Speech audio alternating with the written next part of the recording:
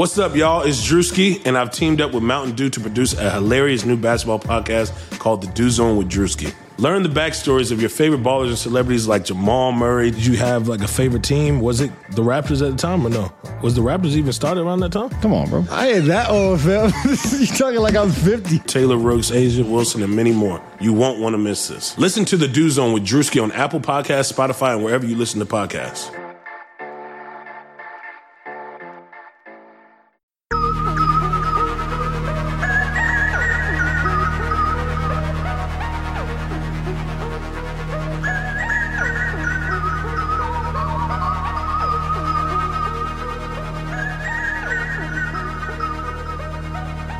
What's up, guys? Welcome to the podcast. My name is Solomon Ali at Solomon Ali NBA on Twitter. Here joined by Matt Moore of the Action Network at HP Basketball on Twitter. How you doing, man? Doing well, man. How are you? I'm doing all right. I'm glad we finally got this audio working. Before we get into the Rockets, I have two quick questions for you, and I want to hear your genuine thoughts on this, unfiltered. Sure. One, do you care at all about the FIBA World Cup? No, I don't. So I think it's totally fine if people are interested in it. I think it's great that it unites so many people. I think it's really cool to see, especially the international community, so excited about it. I think that that's all awesome. I go through 9 months of an NBA regular season and playoffs. I cover free agency. I focus on win totals. I have so much to do, and I like the NBA style of play better. I just like it better. There's more dregs, and there's lots of bad things you can say about it, but people like what they like, and I just don't really care much about FIBA, especially because in most years, America dominates to a level that I don't find it interesting. I didn't find it interesting when the Warriors were beating everybody by 40. I don't find it interesting when the United States is doing it by 60. So this year might be closer. It certainly seems like it. I think Serbia is going to be really good and probably give the U.S. a run for its money. But the international classes are worse than they were in the mid-2000s when the U.S. went through that dip. So it's likely that even with their C team, Team USA is probably still going to dominate. And if they don't, it'll just set up them kind of coming back later. It'd be a good thing if the United States lost. I wish they would go to an under-23 kind of system just to promote the young guys, and that would be best. But as it stands, like, no, I do not have the capacity to really care about a tournament that doesn't feel like it has really any stakes. It doesn't have a lot of prestige. And that is usually just dominated so thoroughly by one team.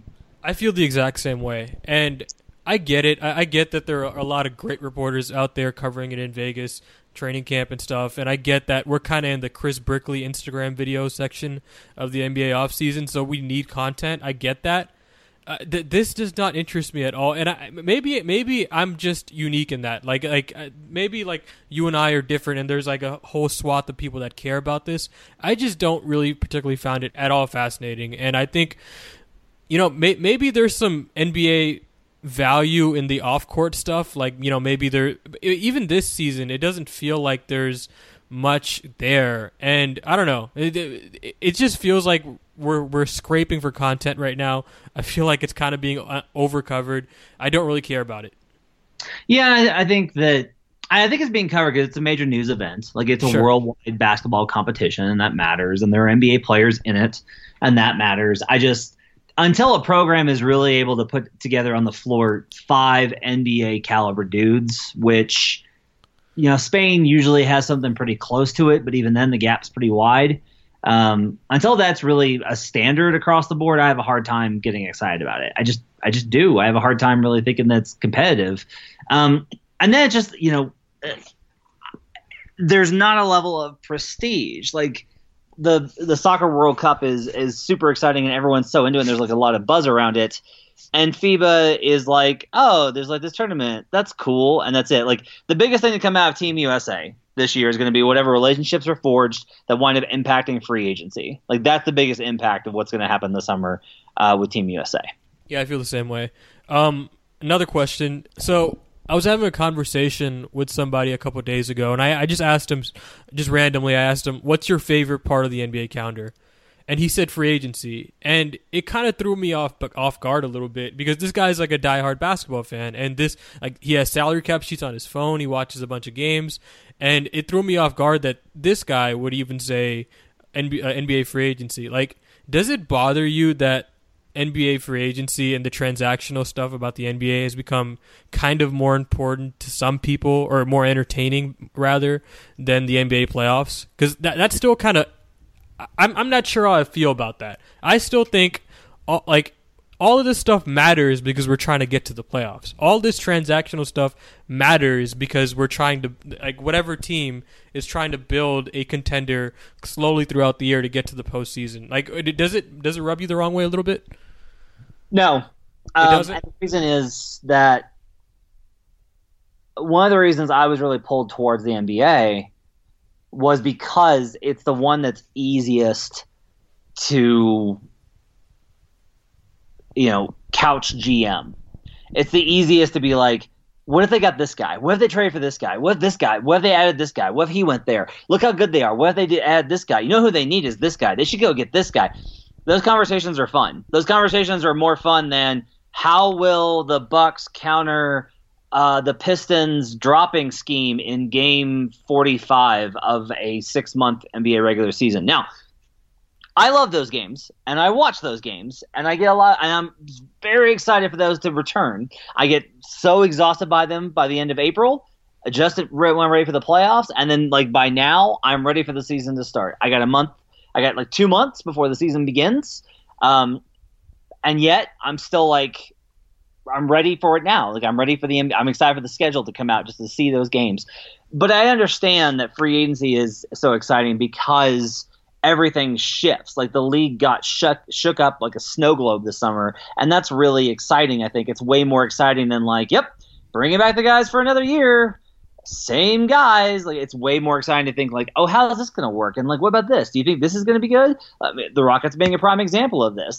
You talk to 10 people and they're going to have a different opinion of how Harden and Westbrook are going to work together, and whether this team is going to be better or worse than the team was with Chris. And so all of those things, I think, drive conversation. And I like thinking about the game more than anything, even more than watching it. And so the flexibility and maneuverability of players, I think, is a really big benefit to the league, and I totally understand why people are into that.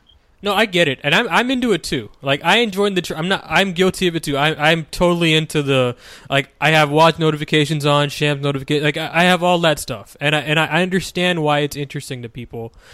I just feel and I heard this great conversation with Kevin Arnovitz and Zach Lowe a couple weeks ago talking about the same exact subject. I just feel the reason all this stuff matters is because people are trying to build to the playoffs, and I get that the NBA likes that there's so much discussion around their league. I'm not exactly sure how they monetize this stuff. I'm not sure exactly. Yeah, it's really exciting that everybody's talking about your league for 8 months out of the year, but does that really mean anything when playoffs roll around and ratings are lower than last year we saw a dip in ratings? No, it absolutely matters because look, it's nice to get ratings, but the ratings, they're selling the ads by what they're selling the ads by, and all these conversations help build their brand, to build corporate partnerships, and those partnerships will pay them millions and millions of dollars, more than a gate would.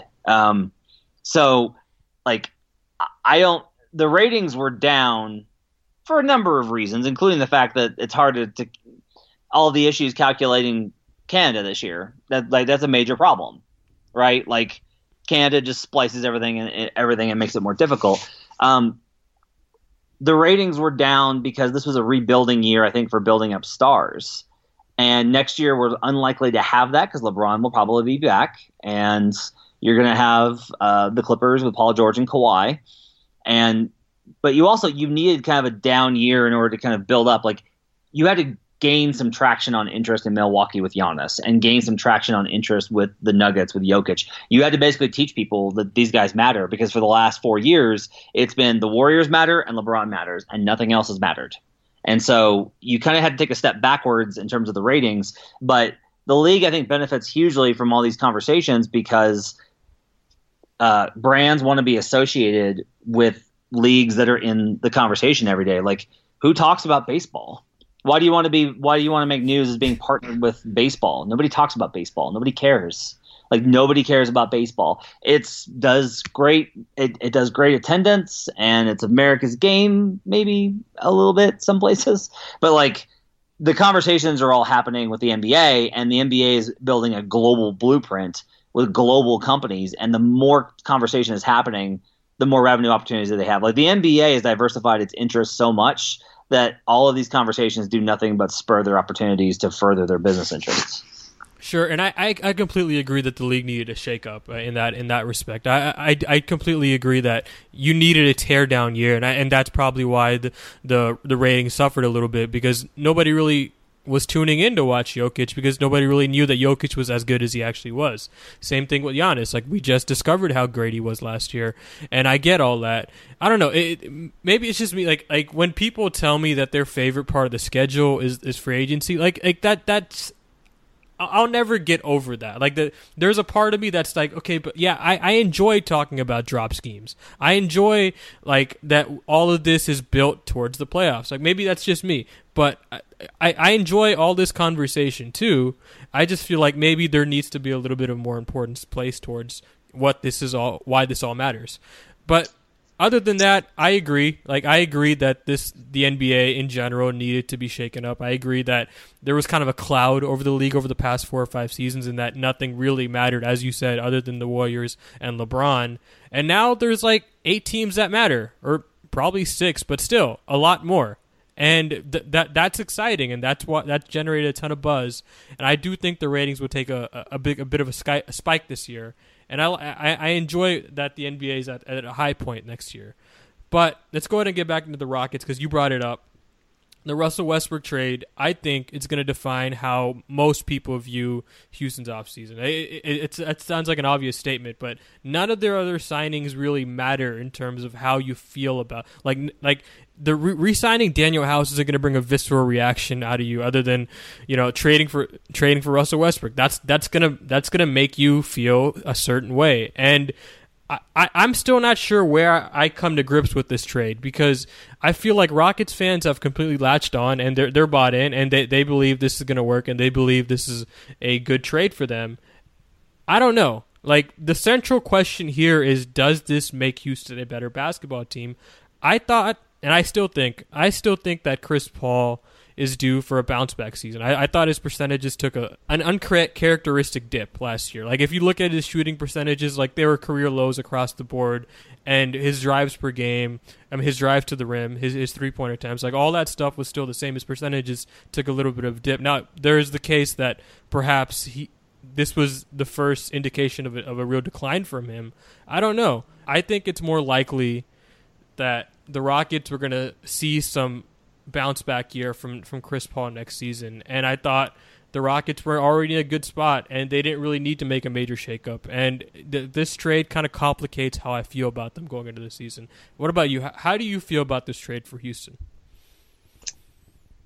I think one way, as we get some distance from it, I think you can pitch it in a number of ways in terms of Chris's age and injury situation and the contract. Whether James wanted him gone or didn't care or was fine with it but felt it had run its course.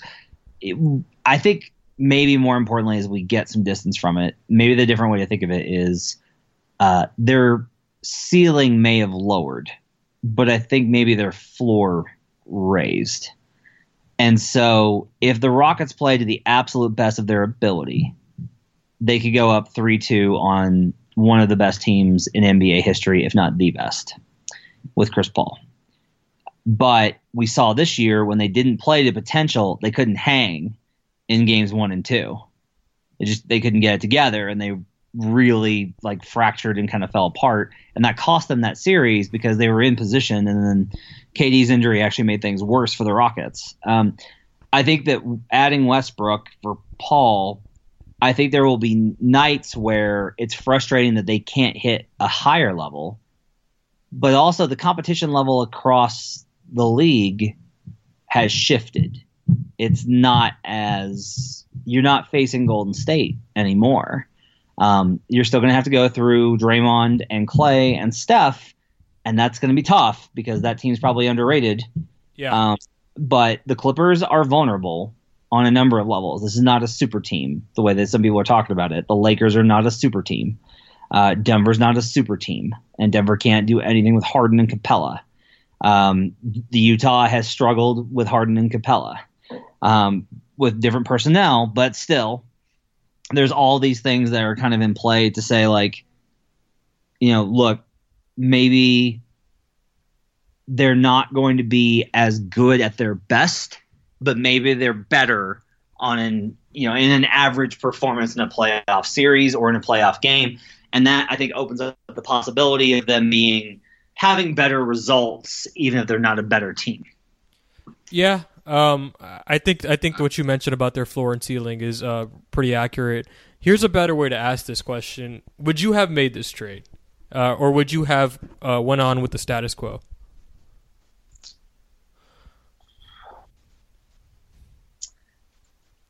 Knowing the limited amount that I do, I would not have made the trade.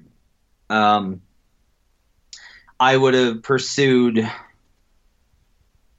a fourth or fifth guy who was sneaky good, just like a really that's a really good get kind of guy for trade, either Eric Gordon or Clint Capella or some combination. I wouldn't have gone for another star.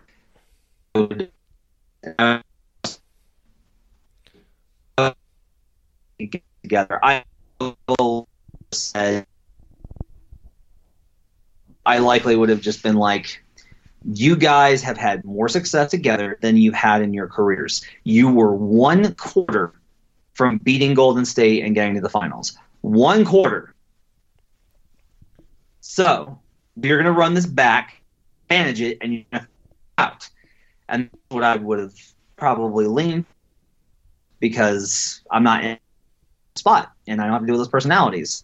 I think adding Westbrook, if everything is working and it makes all of the sacrifices and changes everything, they could work out awesome. If he doesn't, it's just so much instability. So I would have stuck it out and played through one more year. I would not have made changes, but they did, and now they're going to have to make it work. And maybe it's one of those ideas that's just crazy enough it just might work, or maybe it's going to be the downfall of what's been an incredible run for this organization in the Harden era. Yeah, I'm completely with you. I think I would have felt much better about the roster if they had, let's just say, acquired JaMychal Green rather than trading for Russell Westbrook. Like, I think I would have felt much better if they went out and tried to find like a solid fifth wing defender, like a fifth starter that could be a wing defender, rather than going out and making this crazy gamble. And at the same time, I understand the motivation for this trade. Like, there is the case that Russell Westbrook's a better player, and that you trade for the better player when you can. And I get the talent play. I understand that, and this extends Harden's title window. I understand all that. I just think, as far as your ceiling, I'm not sure if it's as high as it would have been had you just stayed with the same core and perhaps tweaked a little bit more around the edges. And what I'm really getting at is, like, the floor spacing concerns are real. Like, they're real. If Harden and Westbrook don't make serious sacrifices and change their games drastically when they don't have the basketball in their hands, like, this isn't going to work to the level that they want it to work. And, like, that means Russ has to cut. That means James has to spot up and be ready to shoot rather than being disengaged when he doesn't have the basketball. And he also has to cut. And that means Russ can't pull up and take mid-range jumpers. Like these guys have to make serious sacrifices to their game, and I'm not sure if they're going to do that. How do you feel about that? So I think Harden is malleable and will change to whatever it is that he needs to. This is a number that I think will probably surprise a lot of people. In 2017-18, not last year but the year before, Russell Westbrook was 53rd percentile on catch-and-shoot jumpers. Now, there were only 77 across 92-game season, so it's not like there was a lot. But he's actually, when you go back and you watch his shots up close and you watch all of his shots, you notice that if he's in rhythm, catching and shooting, he's actually not bad. And so all of the stuff with his shooting, which is probably going to regress a little bit toward the mean a little bit this season, I think he's going to improve. Like, there was a lot of confidence from OKC that this wasn't just like the new Westbrook, that he had arthroscopic knee surgery before last season, and the history of that injury suggests that for the first about 14 months you struggle specifically in field goal percentage. So like exactly what Westbrook went through. So you believe he's due for a bounce back season of some sort? Yeah, so I'm not saying he's going to turn into a 50-40-90 guy. He's never going to be that. But I think that he can turn back into a 45-35 guy. And if he's 45-35 or even 45-34, that's fine. That's okay. He just has to not be the worst shooter of star players in NBA history. So for me, I think that there's a capacity for that to work. I do think that there's like a level of sacrifice that's going to be difficult. There's going to be some awkwardness. That's going to be on the other guys, I think, to kind of bridge that gap. And that's what I think will be interesting. And like watching how do the Rockets look when it's Westbrook without Harden, and how do the Rockets look when it's Harden without Westbrook. And if it's at midseason and the Rockets have really good numbers when Harden's on the floor and Westbrook is on the bench and mediocre numbers otherwise, that's going to get to be a problem. There's a lot of risk here. There's a lot of danger, but there's also a really high capacity for I'm taking their over because I'm just of the belief that, like, look, James Harden, Clint Capella, Eric Gordon, PJ Tucker, that's 55 wins. Like, that just is. That's been 55 wins when they've been together. So I believe that combination, no matter what version of Russ that they get, will still get 55 wins. The question is going to be, does Russ help you in a playoff series? And most people think not.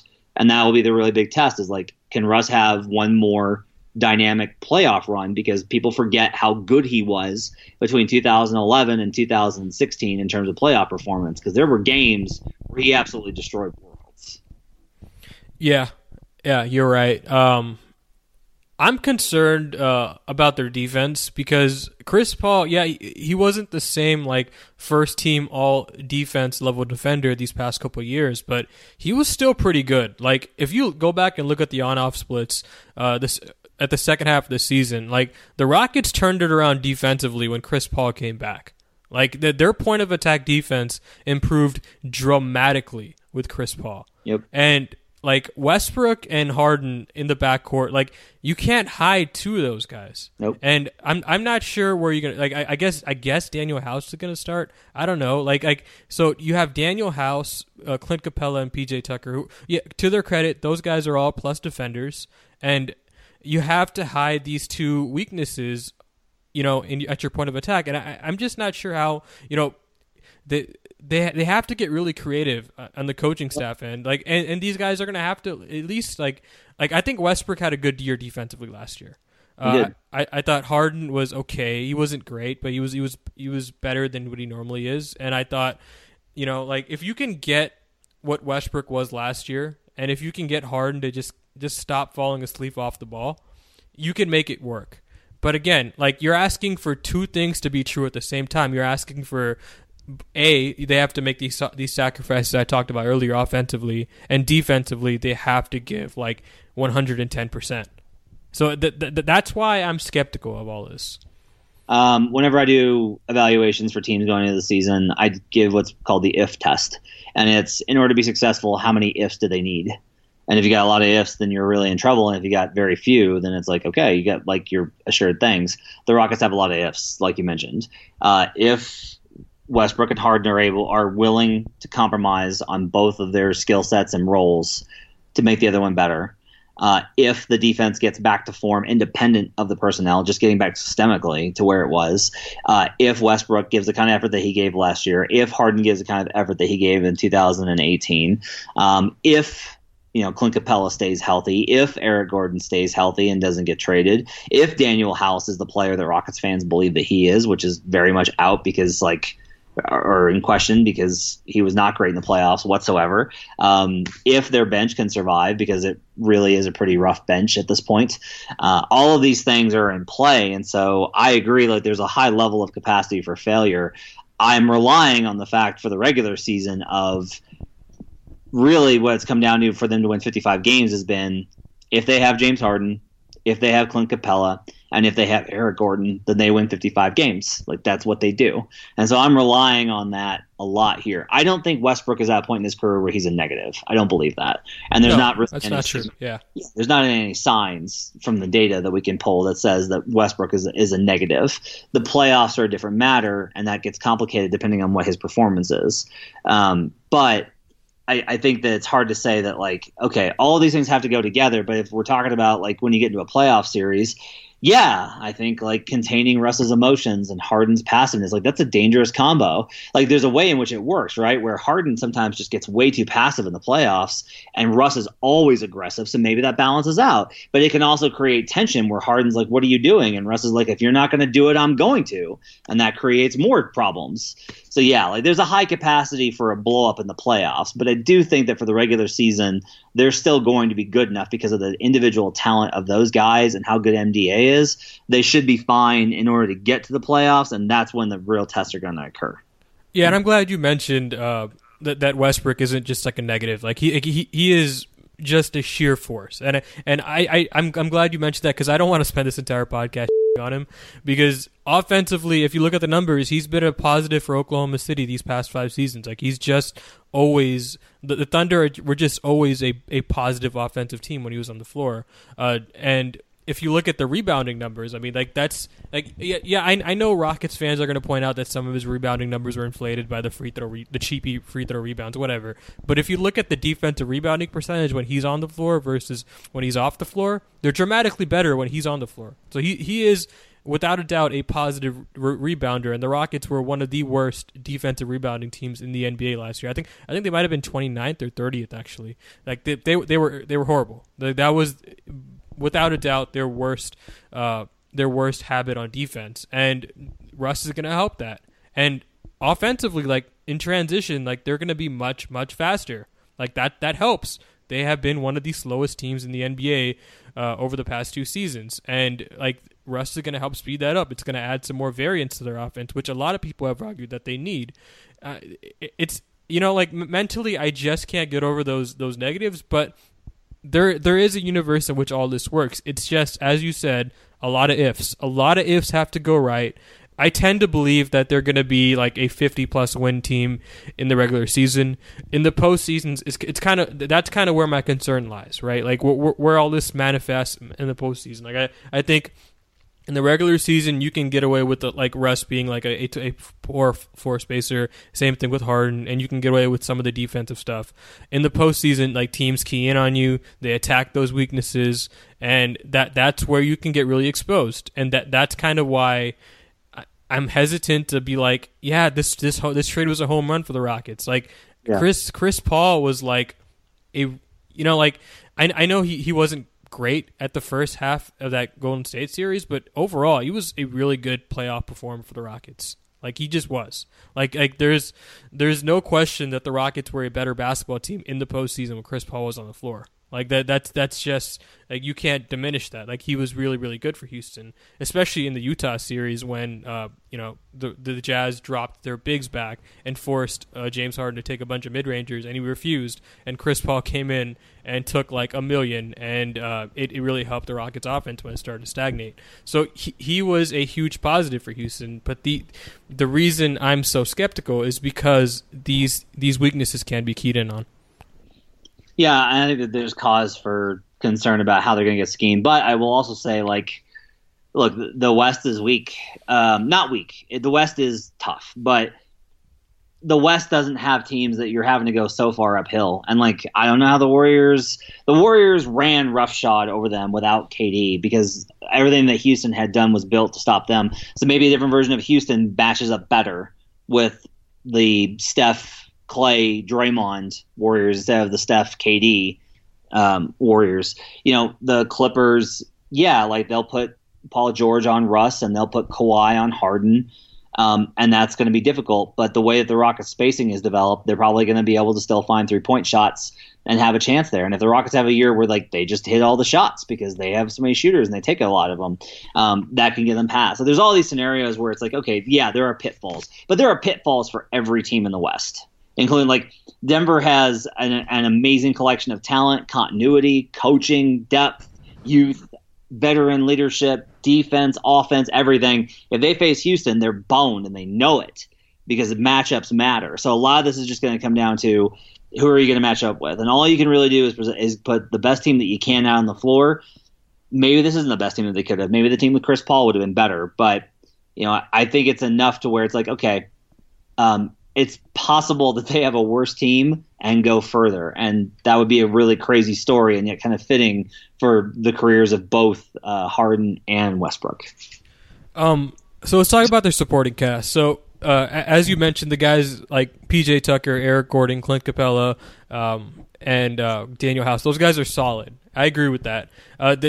I feel like they took a pretty conservative approach to their offseason, and I actually like that as compared to what they did last offseason. Last offseason, they took a crap load of gambles on guys like Marquise Chris, Brandon Knight, James Ennis, and Michael Carter-Williams. And this offseason, they went after proven guys like Austin Rivers, Daniel House, and and Gerald Green, guys that they had in their system that they knew what they were going to get out of them. I like their approach to their role players or surrounding cast. What about you? I think it's okay. You're not a big Austin Rivers guy, are you? I mean, I'm not. Like, they were a good number. Part of it is just like everything with the Rockets was really exaggerated last year. So it was like when Daniel House had like 4 good games, it's like Daniel House is the new Trevor Ariza. And it's like, look, Ariza was a long-time NBA veteran that contributed to super high-level teams. Like, maybe chill out a little bit. And then he vanished in the playoffs.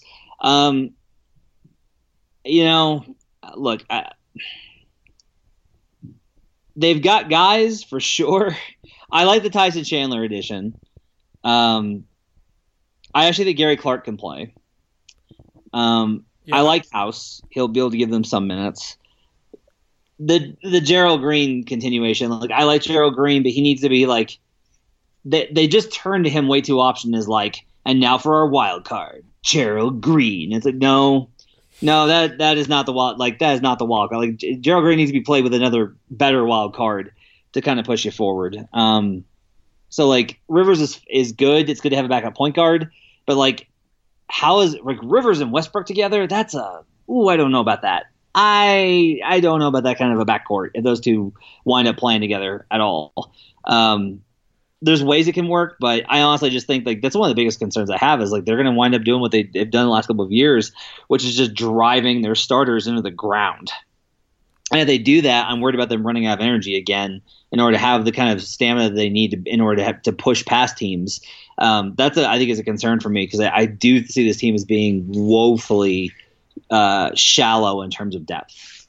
Yeah, I actually agree with you on Gerald Green and Daniel House. Like Gerald Green, he's fine as like a 10 to 15 minutes a game guy. But Mike D'Antoni has a bad habit of playing this guy like 25 minutes a game sometimes when they're really running low on reserves. So that can't happen.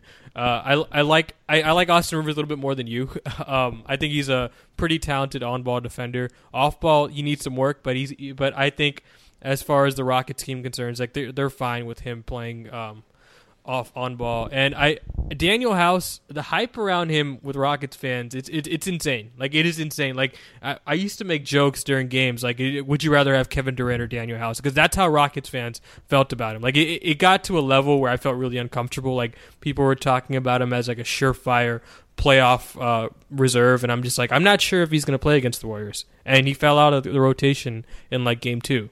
So like, yeah, I agree that there's some skepticism there. I'm a bigger fan of Austin Rivers. What about their team as a whole? So you mentioned some Western Conference teams there. Where do they stand in the Western Conference to you? Because right now I have them as probably the second best team, maybe the third. I really like Denver, but I still like that Clippers roster a lot. Like, I know you mentioned how you don't view them as a super team. I really like their defensive versatility. I like the JaMychal Green pickup. I like the reserves they kept. I like how they brought back Patrick Beverley, Lou Williams, the Montrezl Harrell. You can go on and on. I really like their supporting cast. I have them as my best team in the Western Conference. I have the Rockets as my tentative number 2. What about you? I think the Clippers, because they'll be the best. I think the Clippers will be the best team. I don't think they'll have the best record. I think that because of load management and Paul George's injury coming back, that and trying to figure out things with a totally new team, I think they'll probably have to figure out some stuff, and that will take enough off for them to slip a little bit. I have the Rockets tied with the Utah Jazz, the number one spot in the Western Conference. I have them both currently at 55 wins. So I think that both those teams will be really great juggernaut teams in the regular season. And then in the playoffs, I think is going to be tougher for both of those teams. So I have them at 55 wins, and then I have the Clippers at 54, followed by the Lakers and the Nuggets at 50. So like there's a definite three teams at the top for me in terms of the regular season win performance. What's going to be weird this season is I don't necessarily think that win performance is going to be as indicative of team strength as it usually is. And like we've had seasons where the Warriors weren't number one and were clearly the best team. But even beyond that, like I think that we're gonna be there in like March and be like, the Clippers are probably gonna be like the 2 seed or the 3 seed, but they're the best team in basketball. Versus the Rockets, I think it's gonna be, they're really tough and they're still really good, and it's gonna be like really competitive between all those teams. That'll be one of the things that'll be interesting to watch with these changes is with Chris. There were teams like the Denver Nuggets that they just killed them, just crushed them, and they own the Utah Jazz. And like, is that dynamic going to be the same with Westbrook? Is that dynamic going to be the same? And I think that's a really interesting question to kind of examine. And we kind of assume yes, because the basics are Harden, Capella, Tucker, with Gordon in there as well. But I do think it's worth asking, because sometimes having a new variable can change things. The West is going to be super competitive. It's going to be a gauntlet. It's going to be a death match. It's going to come down to matchups. But I do think that the Rockets are going to be right there at the top of the Western Conference, just based off of that combination of talent alone. Yeah, I tend to agree. I think the Clippers, despite the load manage, will find a way to get like 54 to 56 wins, and I think this year that's probably enough to get the first seed, the Western Conference, because these teams are going to beat the hell out of each other. They just are. This Western Conference is insane. There's going to be 10 teams vying for 8 playoff spots, and I think it's going to take like 48 wins as a barrier of entry to get in the playoffs in the West this year. Like I think it's going to be that crazy, and I think there's going to be like a 1 or 2 game difference between the 2nd seed and like the 6th seed. Like I think it's going to be that crazy, and I think it's going to be fun. It's going to be fun to see how things shake up towards the end of the season. I know you're a big fan of that. Looks like you got to head out here in a few minutes. Matt, where can we find you on Twitter, and do you have anything to plug? Yeah, find me at HP Basketball. I'm doing a look back at my win totals from last year and taking a look back at those and getting ready for those, the new ones. We'll be doing a complete breakdown of those. I'll also have something on the MVP race where I think, once again, James Harden's going to have a lot of value even with Westbrook around, and it's going to be another really compelling year of Rockets fans being obsessed by the MVP race. So make sure to check that out. You can follow me on Twitter at HP Basketball, and make sure to download the Action Network app. Thank you so much, Matt. Thanks, man. That was Matt Moore. Again, you can follow him at HP Basketball on Twitter. He's a great follow, one of the best basketball followers on Twitter. If you are not following him, which I would be surprised if you're not, please go ahead and correct that issue and follow him. Subscribe to this podcast on iTunes, Google Play, Stitcher, and Spotify. Follow me on Twitter at SaulMileyNBA. And yeah, guys, good night.